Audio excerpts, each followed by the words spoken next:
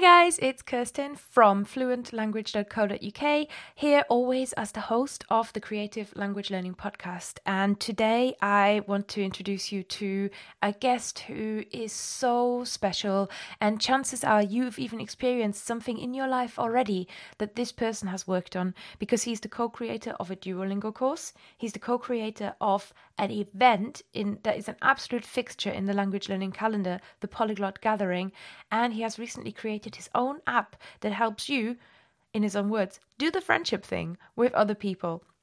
So I'm looking forward in this episode to introduce you to Chuck Smith, and you'll really love this interview. He's a great guy. And if that's not enough, we've also talked about 5 reasons why Esperanto is going to change your life, believe it or not.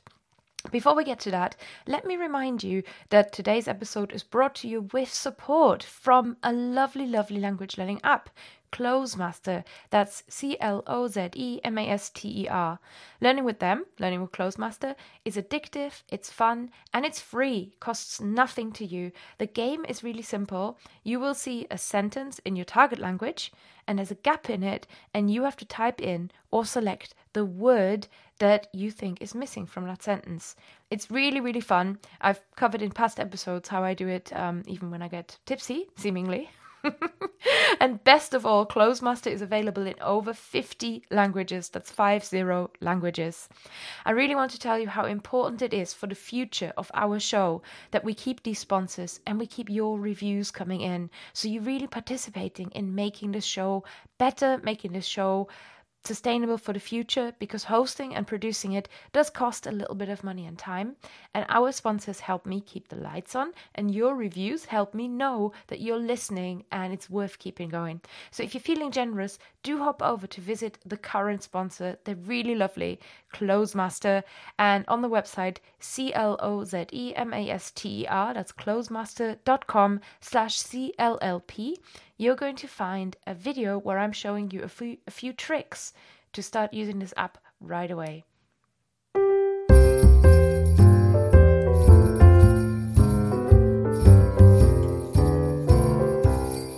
Welcome to the Creative Language Learning Podcast with Kirsten Cable and Lindsay Williams. All right, everybody, lovers of languages. Welcome to episode 70 of the Creative Language Learning Podcast.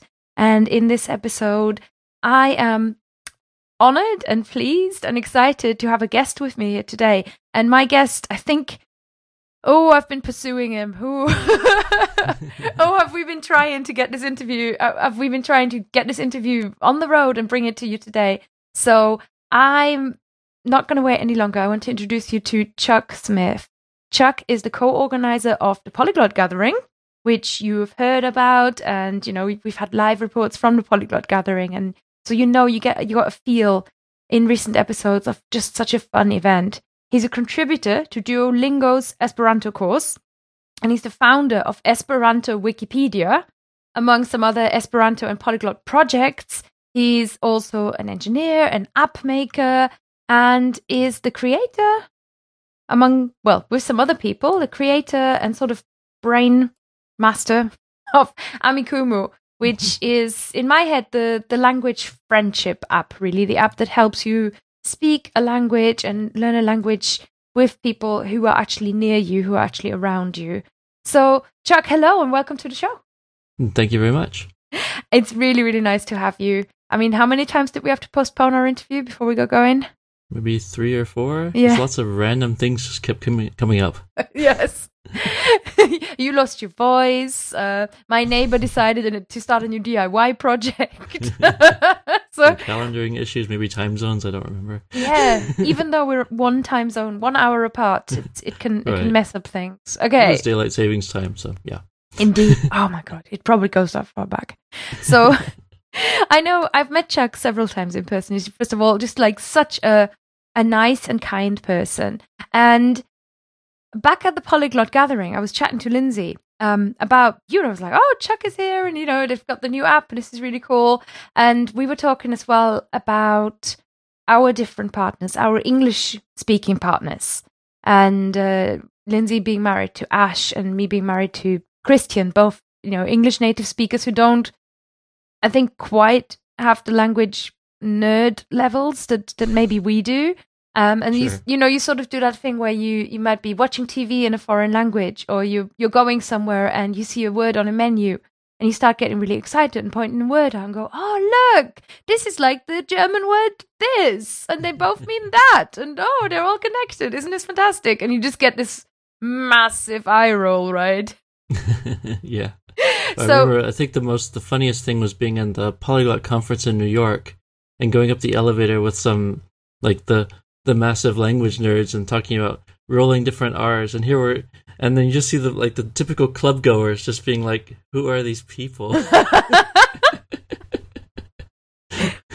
Yeah, I remember a chat at the Polyglot gathering of these guys, and they were like, oh man, we were out last night, we were so drunk, I think we invented a new phoneme. Exactly. So it's just like, people have fun with languages, and there is a level of obsession here. And Lindsay was bringing her husband along to the event, and we sort of were talking and said, oh, well, maybe it might inspire him to be with so many other language learners. He might get it. I don't know if my husband would be. And then she mentioned how you started out, and she sort of, we didn't go into detail because it was sort of, I don't know, but she sort of said, that's what happened to Chuck, right? He never spoke any languages. Then he met people who speak languages and then got really into it. So please, Chuck, tell me. I've got to ask, how did you get started? So it's quite funny because then with being with Judith here, and she heard about the Polyglot conference, and I was like, and the first one in Budapest, and I was like, I don't really feel like much of a polyglot, but yeah. And then she's like, well, you speak 6 languages, right? I'm like, yeah, mostly. So quite a lot of them were rusty at the time, much more than now. And so we went, and I just found it fascinating. And it's also funny because our roles are then reversed as in the Esperanto community, because the Esperanto one, I'm like known as the expert, and she's the one that's also there, but also speaks Esperanto, obviously. And it's the same thing in the Polyglot community, except now she's the expert, and I'm the one who's also there. But yeah, and that's actually what gave us our inspiration. Being at the Polyglot conference, we wanted an evening program, and we wanted something more like these Esperanto youth events, where people are just spending much more time together, staying in the same place as the conference, and also having an evening program. And then we said, oh, why don't we just make a polyglot event that's like Esperanto youth conferences? And then that's how the Polyglot Gathering came to be. Oh, I see. So before you attended your first event of speakers of foreign languages, your first polyglot event, that sometimes scary word, polyglot, you already spoke 6 languages? How did that come about? Oh, just like well, it's always been for practical reasons. I've never been the kind of person like, oh, there's Occitan, I'm going to just learn it because it's there. I'm not that kind of person. But it sort of came about that, like, I lived in Rotterdam, so I learned Dutch, and then, I learned Spanish in high school, and just, like, these languages just kept coming. I guess Esperanto, well, even Esperanto I learned because I wanted to travel the world with Pasporta Servo, the hospitality network. So even that I learned for practical reasons, which makes me a bit of an oddball in the Esperanto world. Mm-hmm. But but that was pretty much it. Did you find it difficult to learn languages, or what was so many people come with a mindset of, this is hard, I can't do it, but it doesn't sound like that bothered you too much. Oh, I think, well, one thing that helped me was my mom actually helped teach me sign language when I was younger, which I've since mostly forgotten, but I'm actually trying to get back into it. And I think that helped me develop sort of the language bug. Because and also there were deaf people in the community, so I would end up like signing with them. So I see like, oh, this is actually useful. And languages didn't come that hard to me, but I mean, it's obviously not going to be easy for anyone. But like, I remember in my class, my Spanish teacher even said, I'm going to do this lesson in English for a change because I think there's only one person here who understands me all the time, and he pointed to me. So, but that's the difference, obviously, of a high school rather than like a university class or something like that. Yeah. So this is a mixture of sort of young Chuck is like, I'm imagining now, sort of quite studious, but with with already a language slant in there. But yet you're led by profession. You're a programmer. Yes. That's true. Mm-hmm. So there's And also I've this. and I also found computational linguistics to be quite an interesting field. Although I never really, I looked at it a bit as a hobby, but never really like studied it, like at a university or something. Mm-hmm. Mm-hmm. So, would you say you're driven by a thirst for knowledge or a desire to connect with people more? I think it's more the desire to connect, this opportunity to speak with people you wouldn't normally have a chance to speak with, or to understand their worldview. Yeah, that's pretty much because if I speak German, I get. Well, first of all, I can much more easily enter into conversations with people here in Germany, and in Austria and Switzerland as well. So. Of course. Okay, so here's a question, because I think this brings us to Esperanto in a way. Now, I said to you earlier, I've never had anybody on the show who, as far as I'm aware, is an Esperanto speaker. I've never had anybody on the show who is as enthusiastic an Esperanto speaker as you. Okay. Charlotte, I had her on the podcast episode about the Polyglot Gathering briefly, but you've got the full attention now. So, Esperanto is, you say, connecting with people and understanding their worldview, which I think is really interesting because Esperanto is like, 200 people's native language ever. And around, I think it's 100 to 2,000 people. And it is I want to say man-made, but that's not quite, I mean, all languages are man-made. So, right. But it's planned would be a planned language. Okay, right. So somebody actually sat down and went, if I was to make up a language that is awesome, here's what it would look like. That's roughly Esperanto. Right. But it's not, for most people, it's not a natural choice of language. It's such a minority language.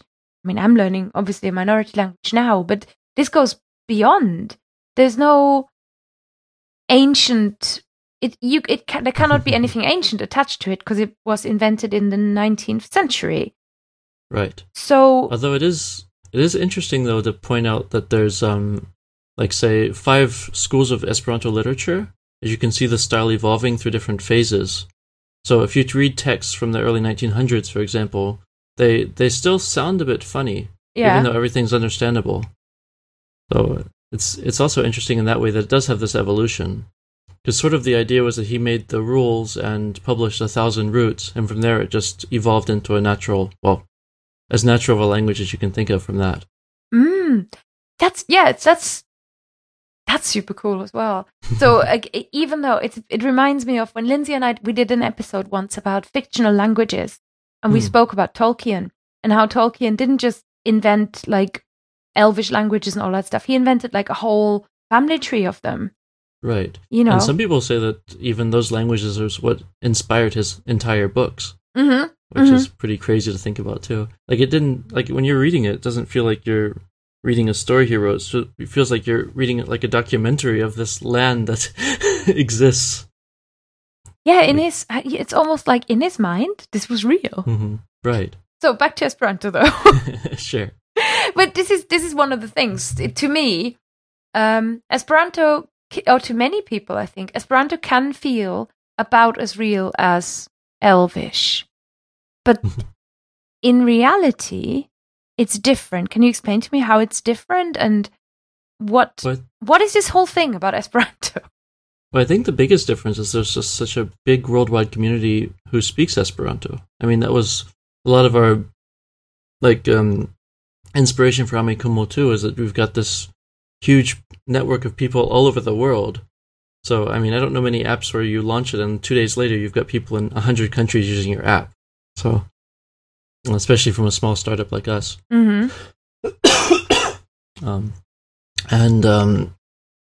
It's just incredible just meeting people from around the world. And I mean, a lot of people, I think, learn it because they say like, oh, I'd love to visit Hungary and Japan and, all these different countries, but I don't, my life is too short to learn Hungarian and Japanese and Korean. And sort of learning Esperanto, you have access to all of these countries. And in a way, especially if you're not an English speaker, it becomes even more so. Like, say you're coming from Hungary and you don't speak English and you want to have contact with people in Japan, the United States, Brazil, then you can do that with Esperanto. Mm-hmm. This is okay. So how is that different to practicing to? How is that different, or in what way is it different to speaking to those people in English? Well, one thing is that you feel it's more common ground because you felt like, well, also this fact that you've both done this. So the person in Brazil and the person in Hungary have both taken the time to learn Esperanto, and as an unusual thing, not just like something that everyone does in school. So there's sort of this binding part of the community like that. Mm-hmm. I mean, it's also the fact that it doesn't feel like you're fighting with this. Like, okay, well, I know one of my experiences was I was in a youth hostel in Orlando a long time ago, and I had to talk with a Brazilian, and the only common language we had was Spanish. And then I was just thinking, how weird is it that we're both having to remember all these crazy conjugation rules for verbs when they don't help us to communicate at all? It's neither of our languages. So I think you have that too. Like, why do people who, when neither one of them is a native English speaker, why do they have to wrap their heads around all these exceptions of English just to be able to communicate directly to each other? That's true. That's actually a really good point. And that way you are more on an equal footing. Yes. And you also don't have the cultural, like the hundreds of years of cultural baggage that English has. Mm-hmm. Yeah, there's no fascinating oppressor language thing. If you both speak in a language that is aimed at making people equal, huh?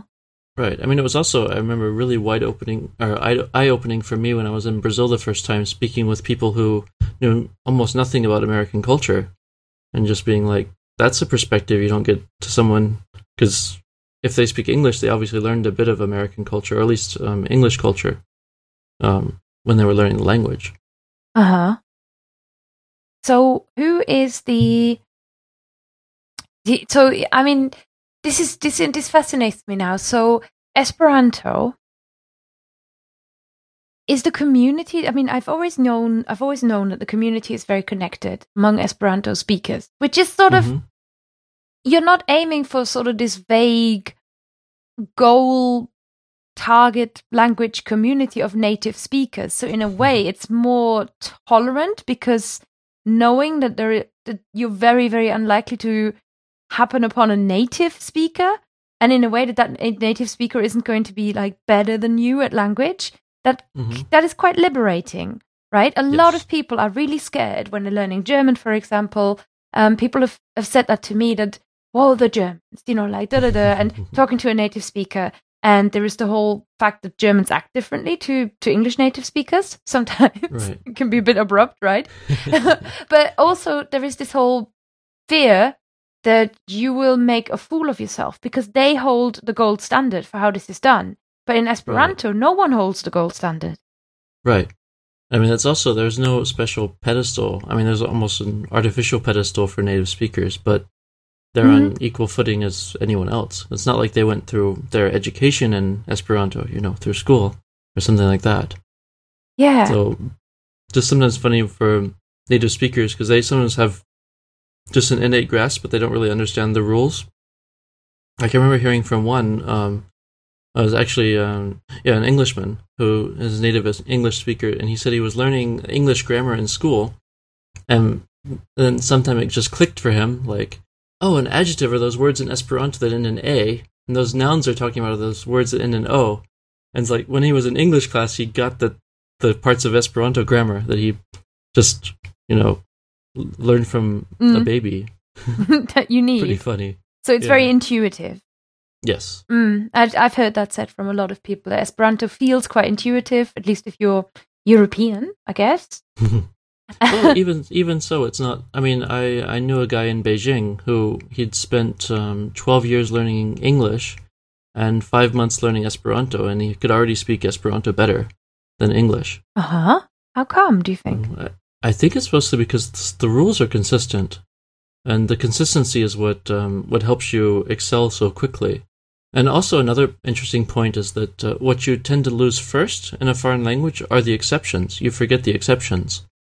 But since Esperanto has very few exceptions, you come back to it a few years later. And I mean, I had someone wrote me and he wrote, I haven't done Esperanto for 5 years, please excuse my mistakes. And I was just looking at it and I'm like, I maybe saw one mistake in a paragraph. Like, it's crazy. There's that advantage as well. There is, indeed. Okay, selling it well.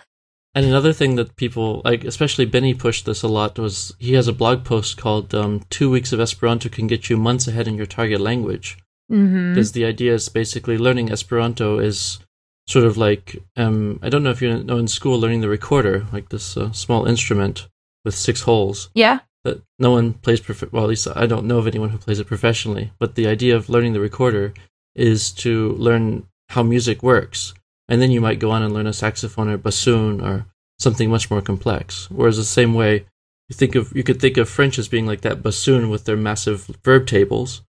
But if you've already have one language, like Esperanto, like the recorder under your belt, you can approach that more complicated language much more competently. And you'll have the confidence of already having learned another language to speed up your process. Yeah, the confidence is a huge thing. So I know that you worked on the. No, let me park that question actually for a minute, because I want to come back to something that you mentioned before. We sort of glossed over it a little bit, which was Pasporte Servo. Yes. What is that?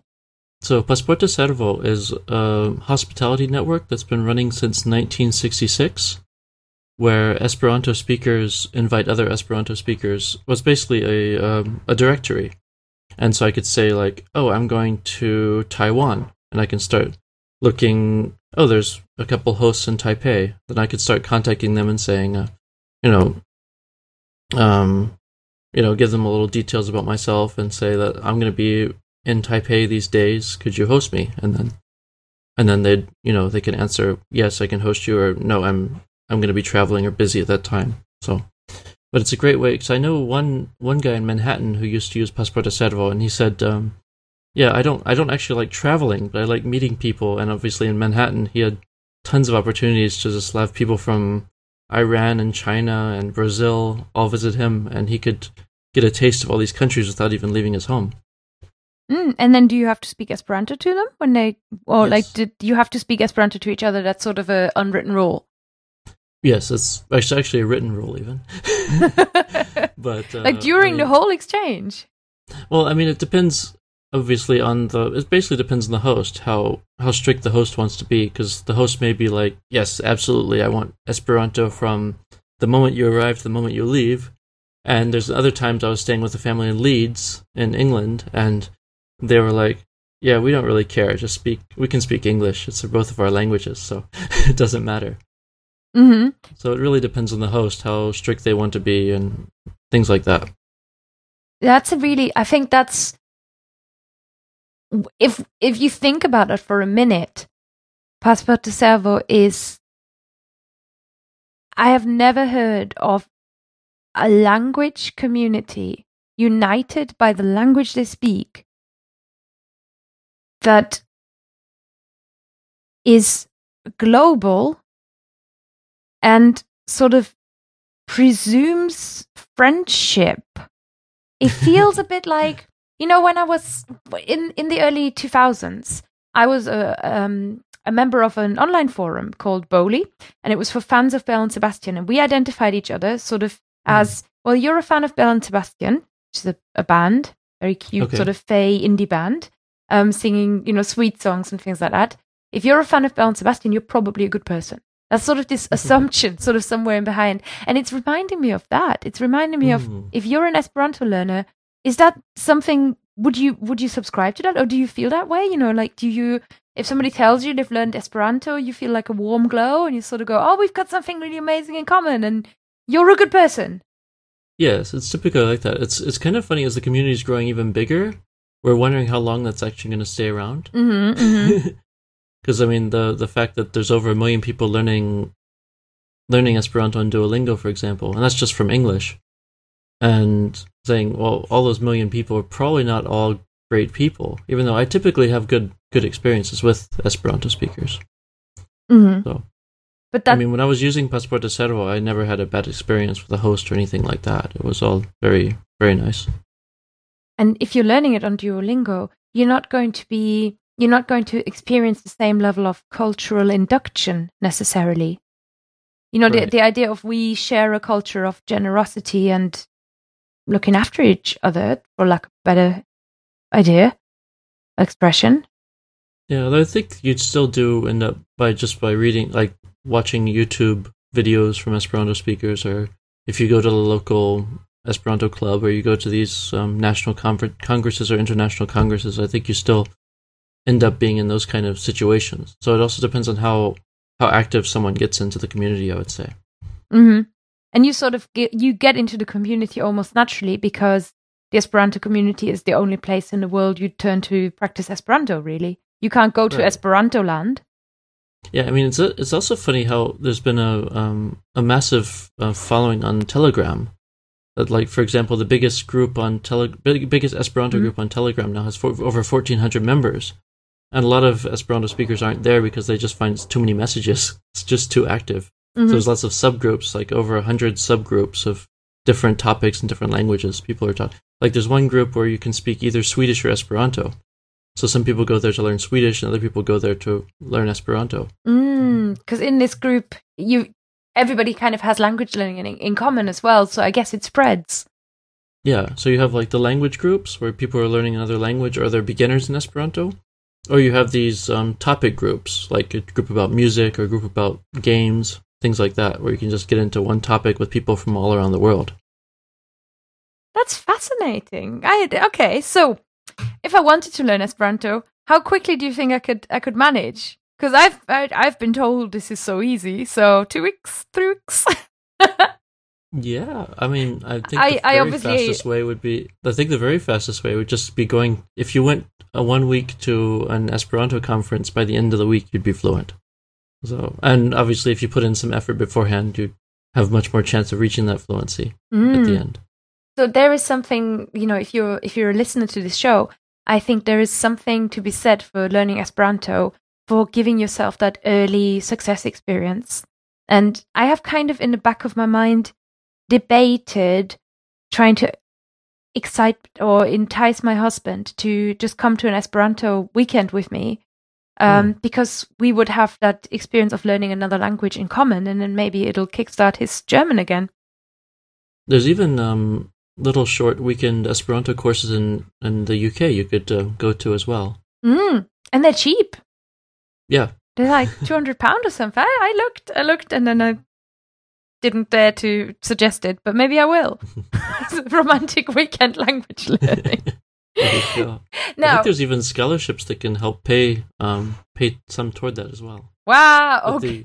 And the UK is a bit of special in that regard, that they often have different grants for even people traveling to Esperanto events abroad and things like that. Wow. That's Although I think there might be an incredible. age limit on them. I'm not sure. I don't think there's an age limit. But anyway, we can talk about that after the show. Oh, it's good for. I mean, I will put a link to what the British Esperantist Association, something like that. Esperanto Association of Britain. Yeah. Esperanto Association of Britain. I'll put a link to that in the show notes. So if you are interested, listener, if you want to fight me for those elusive grants or those generous grants that Chuck has mentioned, or if you're just looking for a buddy, and maybe you can convince me to come along to the British Esperanto class with you, and we'll just leave my husband at home. Why not? I'm down. Let's do it. Okay. Yeah. Now, a much more convenient and easier and playful way of learning Esperanto would be to do it on Duolingo. And the reason there is a Duolingo Esperanto course, why would that be, Chuck? It's actually funny because at the very beginning, well, as soon as I saw the TEDx talk, I immediately wrote Lewis and said, could we put an Esperanto course on there? Because it looks like an awesome language platform. And he said, it's not currently a priority, but it's on the roadmap. And so that encouraged me. And I was actually surprised. A few months later, I happened upon one of his lectures he was giving at I don't remember which university, but the very beginning of the lecture he said, and we get lots of requests for new languages. And surprisingly, the most popular language is Esperanto, and I don't know what to do about that. He was sort of flabbergasted that there was all this demand for Esperanto out there. And I think that the reason is that lots of people actually want to learn Esperanto, but it doesn't fall into the traditional, like, I guess the boxes where language demand would be. For example, for example, the Ukrainian course for Duolingo came out about a week before the Esperanto course. And so far there's slightly more people learning Esperanto now in Duolingo than Ukrainian. So that's how I often tell language companies, if you want to gauge demand for Esperanto, it's somewhere around Ukrainian. Oh, that's a good marker, I guess, yeah. But on the other hand, if you want to learn Ukrainian, you have lots of different resources available to you. So different books and courses and, and whereas if you want to learn Esperanto, there's there's Duolingo. There's also Lerno.net. But I mean, as far as like just the typical language series that you have, I think there's an Asimil as well, but I mean, there's pretty rare. So there's just not much competition there. So how did it come about that you co-wrote the Esperanto Duolingo course? How do you even start? Yeah, so it's actually funny how that happened. For Esperanto, they just looked at who had the most experience on the platform, the Duolingo platform itself, like learning languages. And then they picked the people who were most experienced. And they just figured if you're very enthusiastic about Duolingo, then you're going to make good courses, which isn't necessarily the best criteria, I think, but that's what they did at the time. Mm-hmm. And so I was one of the people chosen to start developing the course. So it was but on the other hand, one of the reasons why I became so active on Duolingo was so I could become a very good candidate when they were ready for the Esperanto course. So your mission was always, as soon as you heard about Duolingo, your mission was to bring Esperanto into this app. So what was behind that? Why? What motivated you to? What made you want to see Esperanto there? I just thought it was a brilliant idea. This whole idea of people learning languages for free online, and this whole system for it. And I also just saw how many people were learning, like these millions of people learning languages on there. And I was just like, this is such a popular platform. We should have Esperanto on there too. So, yeah, I'm also a huge fan of this whole gamified learning. So, yeah, there's all that. Mm-hmm. And what? Well, I saw that you just as we were setting up our call, we sort of briefly said hi on video, and I saw this massive wall of board games behind you. So it's the idea of playing really has, you've played, you like the idea of games in general. Yes. Mm-hmm. And how do you think it's working in terms of gamification in Duolingo, or is it how you would design a language learning game if you were starting from scratch? I'd probably have more pedagogy behind it, like different, like more background from all the education research that's happened, because Duolingo is a very technical solution. Mm-hmm. They pretty much try to solve everything technically, mm-hmm. which I think there's a lot. I mean, I would say the same about Google Translate actually as well. So Google Translate's a very technical solution to language translation, whereas if they threw in a bit more, theory, they'd have a much better system, I think. But having said that, I mean, it's one thing that Judith always says is that the language learning method that's the best is the one you actually use. So if people are actually using Duolingo, that's great that people are learning on Duolingo. Mm-hmm. Yeah, that makes sense. And it's probably one of my main criticisms of most apps, not all of them, but a lot of the language learning apps is that you've captured it very well. Is that I sometimes feel, well, this is missing its soul, and I can't get I can't, not I don't want to get excited. I really want to, but I can't seem to find my way into it. I can't find that wonderful feeling that you get when when you're learning a language and you really go, oh my god, I get this now. I don't get that when, oh my god, I'm golden in Travel 1, yay. It's not the same feeling, and that emotional connection is something I would love to have. which is something I think that you're really aiming for with Amikumu. The mission there is almost a little bit different. So one of my questions that I had for you was, do you think languages can be learned entirely from an app? And yeah, so it's funny because I think I saw this question before the Fluent Forever campaign got started, and I was like, no, there's no way you could learn a whole language from an app. And then I was like, I saw that and I was like, maybe from that Fluent Forever app. But I mean, I haven't actually tried it, so I don't know how well it actually works. But I'd still say that generally you could never learn a language just from one source.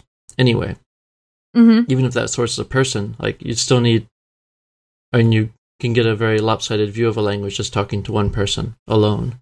But that's very true. Most people don't start, of course, speaking to one person. But yeah, if you have books or apps or YouTube videos you watch, I think I always choose personally to have exactly 3 resources for a language I'm actively learning. Because I find that if I have too few, I get bored, and if I have too many, I get overwhelmed with choices. So I find if I have exactly 3 resources for a language, that's perfect for me. Yeah. Excellent. So I think with 3 apps, you could learn a language. With 3 apps? Oh my God. Perhaps you actually could. One of the things I always say about apps, like I wrote an article once where I tried to outline my kind of wish list for what I would want in language, or what always frustrates me in language learning apps.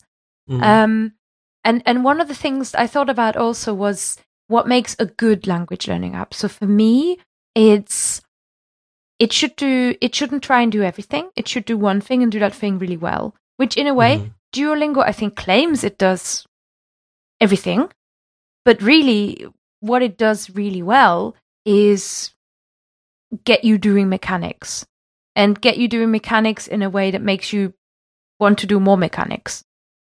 I also find it's really good for confronting holes in a language you might have. Like, you might have been always trying to express something around a concept, and because it forces you to translate, you really have to be like, well, I have to actually write what this actually is. I can't just, keep like translocuting. I forget the word for it, but yeah, just talking around. Actually, what I'm doing right now, because I don't remember the word I'm looking for. Which is something that the immersion model language learner really learns to do, right, and does a lot. The kind of learner who has a lot of human contact and not so much book learning, but something that you don't really do at all if you start. It's almost like learning to drive. And I think if you start learning if you learn most of your driving by driving, you become a very different driver in a way than if you do a lot of theory lessons first. Right. So like Germans do. It's very similar. Like, I think it's very interesting. My level of Spanish and Dutch is at a similar level, but they're very different, because Spanish I learned in high school and never really practiced that much. Whereas Dutch is, I lived in Rotterdam for a year and then just used it every day, on the street or in shops. And so I have that very much, like, if someone says something to me, I can reply instantly. Yeah. But like, if someone tries to like ask me, is this sentence correct at all? I'd be like, I have no idea. Like, it looks okay. Whereas with Spanish, I could write it perfectly.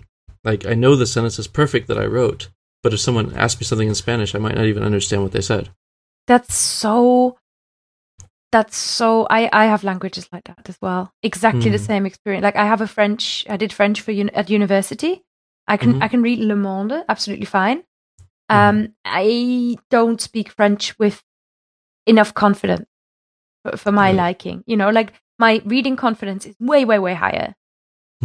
And that comes from the, like, taking an academic or taking a sort of books approach. So you're right. Like, and if you've been doing that, then in a way, Duolingo plugs that gap really well and takes you back to the books. Like, right. And then the one thing in my mind that Memrise does really well is help you remember words. I think it does that really, really well. So to me, a good language learning app is when it does one thing really well. And when people understand that. I like Lingvist a lot as well, which is somewhat similar to Memrise, except it's very much focused on the science of getting those words back to you at the exact moment when you need them. Ooh. So, what, like when you're talking to someone?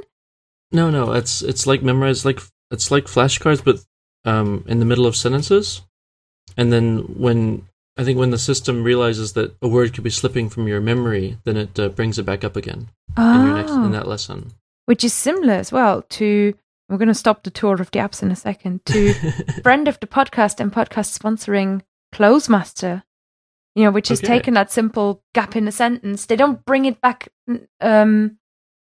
They count how many what your percentage of what they call mastery is of each sentence. And then that determines how often you get shown that sentence.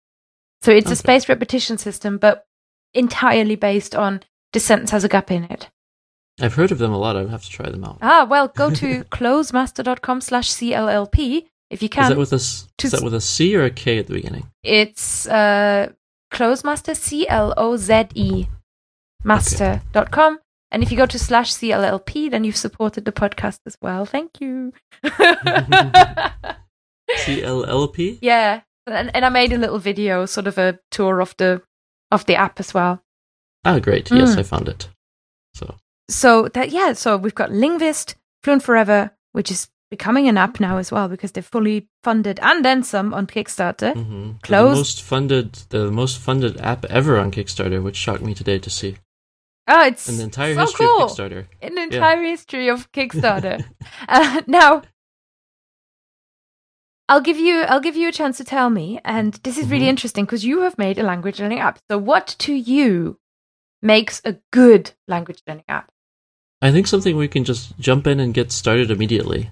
So, because I think if you think back like a historical mindset of language, if you think of language learning even 30 years ago, like what you were doing, you'd go to maybe the library and pick up a cassette course or something like that, or a book. And then with the internet, you could start learning it at home. And now with apps, you're no longer limited by location. Anywhere you are, you're on the bus, you're on a line, you can just like spend 5 or 10 minutes learning a language, which I think is completely mind-blowing. It lets you fit it in any time of day, basically. That's true. And in a way, that's exactly what apps are, right? That's why an app is not a book. Exactly. So you've built an app. It's called Amikumu. Mm-hmm. And I didn't know this until you mentioned it a minute ago. It started out on Kickstarter, right? Yes. Amazing. So we wanted to raise 8,500 euros to produce a basic app, and then and we said, well, we could either try to get like some kind of seed investment, and then I was just like, why don't we just see if there's real demand and go out to the audience I'm talking about Evil Dia or Richard Delamore. He's a YouTuber in Australia. He's the most popular YouTuber in Esperanto, I think, with over 5,000 subscribers. Yeah.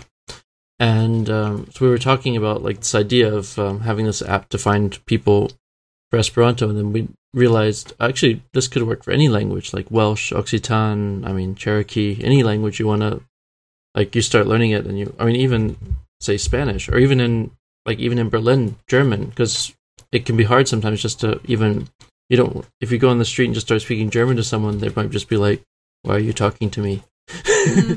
Yeah, fair enough. So, and so we had this idea to have this app where you could find language partners nearby, and then we put it on Kickstarter. We spent about 3 months preparing the campaign. That's the part that people don't realize about these overnight successes. And then at the end, we finished with 26,500 euros. And so then we were able to build a proper startup out of that. That's amazing. How much was it? Say it again, slow.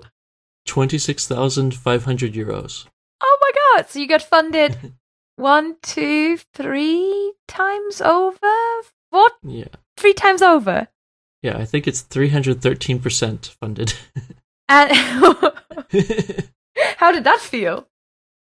Oh, great. Because, we have this idea in our head. We've been talking about it for months, preparing this campaign, and we're like, so are we going to reach our 8,500 goal? And then, and we're very, very fortunate because when we when we actually reached it, we realized, oh, there's things that we hadn't thought about, like lawyer fees and founding a company and things like that. Oh my God, lawyer fees. Yeah. No, who thinks about those? Right. And then, they just sort of come up on you, and then you're like, well, I'm glad we have this extra money we can throw at those problems. So that helped us succeed. And and now the latest phase is that we are talking to some investors, because, that 26,000 runs out eventually. And we're talking with some investors in Australia, and like no one was really getting it. And I was telling him one day, I was like, the people who get it are the Esperanto speakers. And where the Esperanto speakers going to be? They're going to be in Seoul, where the largest Esperanto convention happens this year. So we both went out to Seoul to seek a sort of mini investors. And in the end, we raised 100,000 euros. So you can keep going for a little while. Yeah, for another year. Oh, man, that's fantastic. Yeah, and then so we just sold like a percentage of our company, and we got the equity to keep going. Or we got the money to keep going. We sold the equity, got the money to keep going. Right. This is amazing. This is amazing as well in the context of, we think about Duolingo, and often I think apps in particular, they might cost sort of £3 or something, but really most language learning apps, the big ones, all the ones that we've just mentioned, from Memrise to Linguist, they're sort of free at the point of delivery, right? Mm-hmm. They're free to the end user. So I've got them on my phone because they're free. And people, in a way you think, oh, languages should be free, right? But making these is pretty expensive.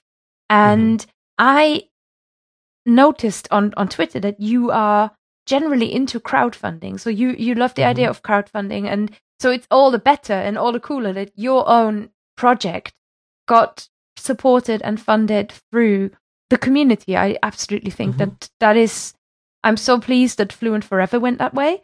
And I think generally that is the way I kind of want my language products to go. So we were also working closely with Itchy Feet, their card game Kickstarter as well, because we're also a sponsor of the Itchy Feet card game. So now actually I'll probably see him in a couple of days because he also lives in Berlin. So we met a couple of times to share like stories about Kickstarter, and I gave him some tips and things like that. So it's been pretty fascinating watching his take off like crazy as well. I don't know what he finished with, but it was a pretty well over the goal, I remember. Oh, cool. I'll put that in the show notes as well. Because usually when I see Kickstarters, I pay medium amounts of attention because I don't browse it that much. It's the same as YouTube. I'm just kind of not there. But I love this. For me, it's about helping somebody bring an idea to life that is in your head, and then it could actually become a thing. And if all that stands between you and really trying this is money, then you shouldn't be held back too much if there's a way around it. But it's also interesting that there's an entire almost a science behind crowdfunding these days, where you can learn like what you need to prepare in advance. Because I mean, a mistake a lot of people make too is that they're just like, oh, there's Kickstarter. I'll make a quick video on my camera and put it up there and ask for $10,000, and I'm sure I'll get it. And then they get like $20. So I mean, there's also a bit about doing your homework about how crowdfunding works, and also talking with successful projects and saying like, well, you're in my domain, but we're not competitors. So pretty much any successful crowdfunding project also has other people mentoring them, telling them like, oh, this stretch goal or this one reward is really bad because you're going to lose money because of shipping internationally and customs and things that you totally didn't even think of. And so, I mean, if you want to get into crowdfunding in general, I'd also recommend highly researching it before you go in. Have you had a mentor? Somebody you can credit? A few people. I mean, one guy I know, Juma. He's actually makes board games. And he just had a really successful Kickstarter. I'll look up how much he just earned. But he helped me as well. His board game is Clans of Caledonia. And I'm just looking up... Oh, there's the Kickstarter right now. And... yeah, and he taught me a lot about crowdfunding. And... okay, yeah, his project raised 390,000 euros for a board game. So... And I mean, I've seen board games even that raise over 1 million, and it's just like, wow. It's pretty crazy. Practically this whole new way of publishing, basically. But of course, that means you're taking everything on yourself, and that's not easy to source all the materials and distribute and everything like that. So. Yeah, make it look good, put it in people's hands. Yeah. Okay. There's a lot of work behind the scenes people have no clue about. You've almost got the easy way when people download your thing, right? Yeah. When you can make all of your rewards digital, you're set. Yeah. So I think I can see the line here from the beginnings of learning Esperanto and connecting with Esperanto, and the idea of Passport to Servo, the generosity of the community via Duolingo, and kind of spreading the word and really reaching people and connecting the community all around. And then even bringing it down to this Esperanto spirit of the Amikumu app, and also the way that you raised funds for the Amikumu app. So, and we're happy too to support other language communities, not just the Esperanto community, with Amikumu. Yeah, so that's my remaining thing. Is really like give us a bit of a pitch. What is Amikumu, and why should anybody? How is it different? So the Amikumu app actually supports over 7,000 languages, which is also something unique for us. Is that so you could, like, even the smallest language, you can start looking for people nearby or even around the world who speak that language if there's no one nearby. And basically the idea is just to connect you with people close to you, or just someone anywhere if it's a really small language, and just to get people talking and using the language. So how does it practically work? I open the app and then... Yes. Then you sign up for an account, and then you choose what languages you speak and what level you speak them at. Yeah. And then from those languages you can choose, like, say, I want to find German speakers nearby. And then you'd see all the people who speak German near you, and you can just click through and see their profile picture and see what languages they speak. And then you can just open up and say, hey, do you want to meet at this coffee shop nearby, and let's practice this language. And it's a bit like HelloTalk or something like that, sort of a texting in other languages, but with real meetups. Right. So because there's lots of tandem apps out there, but they tend to be just over the internet, and like maybe I'm practicing Spanish with someone in Mexico, but maybe I want to just meet someone locally and speak Spanish. Like just a very different feel to it. Yeah. And also, like, if I think one time I actually even wrote someone in HelloTalk, I was like, I noticed you're nearby, and then I think it just came off as being totally creepy because they didn't sign up for HelloTalk to meet people nearby. So, Was it a girl? I think so. So you got that kind of thing in there as well. And do you, what's been your experience? How have people actually used this, or are people a little bit too, have I lived in England too long that people would be hesitant to use this? I've even heard of people in England using it. And I know one guy who actually set up, just like said, hey, we're going to just all, like, a bunch of Amikumu people are meeting at this bar, and just come out if you want to. And he just set a time and messaged a bunch of people. And I think at the end they had like 5 people come out, and I think he said 2 of them, they'd never even spoken Esperanto in real life before that time. So, I mean, it's funny because if you get, like, say I talk to people at the big Esperanto conference about Amikumu, and they sort of like, I don't really get the point of this. And then you have these beginners on Duolingo who are totally not connected, and they're like, I need this in my life yesterday. Like that was during the campaign. So just this whole different level of demand based on how connected you already are to the community as well. So somebody completely new, say you live in, I had a student who lived in Texas, who lived in Houston, and didn't really know a lot of German speakers around him. And every now and then he'd be like, I met someone, Kirsten! Like, I got like a text, and it was so cool. I just, it makes me so happy. So it's that, but a little bit more engineered. Yeah, because I heard of even someone in Iowa with an Amikumu that traveled out a 20-minute drive to meet someone at a mall to to practice. I was like, wow, there's people in Iowa using our app. This is amazing. That is amazing. And do you know what? I've just re-downloaded it, and I looked at it as you were talking about it. And now in my town, there is actually a person who is an Esperanto speaker. Ooh. So maybe it's the fact that I put Esperanto in there. I don't know. There's Esperanto, Yeah. Spanish, and Toki Pona. What? Who are you? I'm coming to find you, mate. That's amazing. Nice. That is amazing. And it's really, it makes you feel so excited when you get this list and it tells you, okay, this person is 60 miles away, this person is da-da-da-da-da.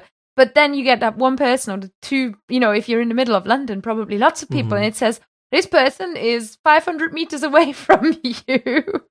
I mean, I just opened it. I live in the center of Berlin, and there's 4 people within a kilometer of me. Mm-hmm. That's incredible. That is really, really cool to be able to connect with people in that different way. And I think... Yeah, and I only know one of them, by the way. You only know one? Yeah. Is it Judith Meyer? Yeah, it actually is. Yeah. You guys live together, right?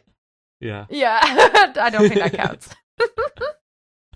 Okay, so I love the idea. I love how everything you do somehow leads back to this feeling of generosity and sharing.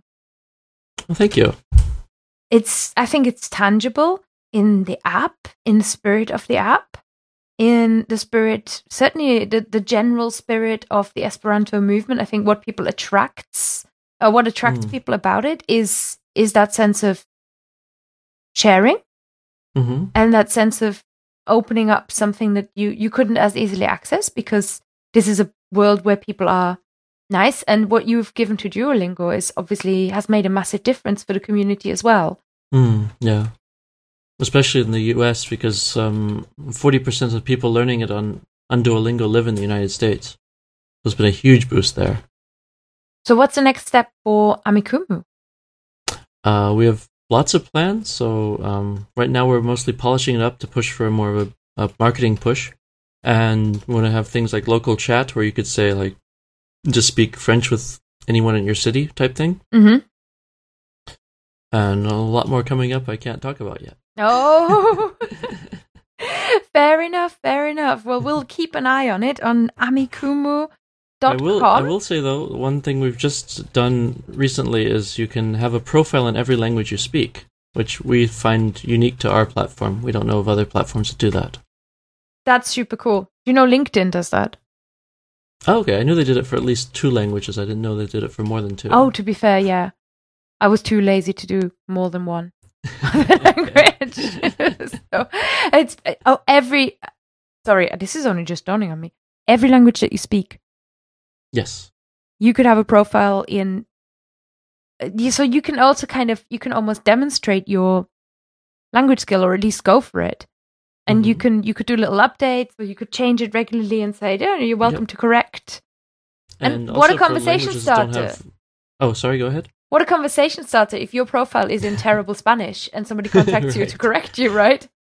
And people even write in like non-spoken languages, like if you have. Like, I have ASL, American Sign Language, in my profile, and I talk about my experience in English, learning ASL and things like that. Oh, wow.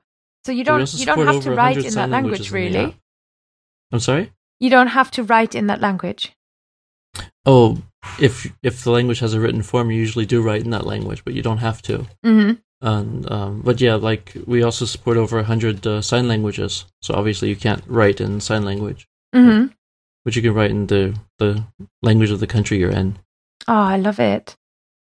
Fantastic. Well, that is Amikumu then for now. And so our main really call for anybody is, if you are listening to the podcast and you got curious about this, go to amikumu.com. You want the links, or simply go to Google Play Store, or what's the other one? App Store? Apple App Store, yes. Apple App Store or Google Play Store. Is it available on iPads? Is it a tablet app, or is this a phone thing? It is a phone thing, but you can run it on a tablet. Excellent. So as long as your device has a location thingamadoodle in it, then this is going to work. Download iOS and Android. Amikumu, AMIKUMU, and that means friendship in Esperanto. Make friends. Make friends. Or the fun way we've literally translated as do the friend thing. Do the friend thing with Amikumu app. Yep. Fantastic. And while you're downloading apps, don't forget Clozemaster, CLOZE, master.com/CLLP. And that's your other app to download today. So in a way, we've got listener homework now. All right, sounds great. Fantastic. Chuck, thank you so much for taking the time. I had a lot of fun in this interview. It was really fun. Thank you to you too. Yes. So it's goodbye from Chuck Smith, and it's goodbye from me. Goodbye, guys. Cheers. Thanks for listening to the Creative Language Learning Podcast, guys. Don't forget to leave us a rating in iTunes and also to subscribe. And please get in touch and tell us what you thought of the episode and our topics. On Twitter, we are at LD Languages and at Fluent Language, so we're easy to find. Or you can send me an email to Kerstin, that's KERSTIN, at fluentlanguage.co.uk.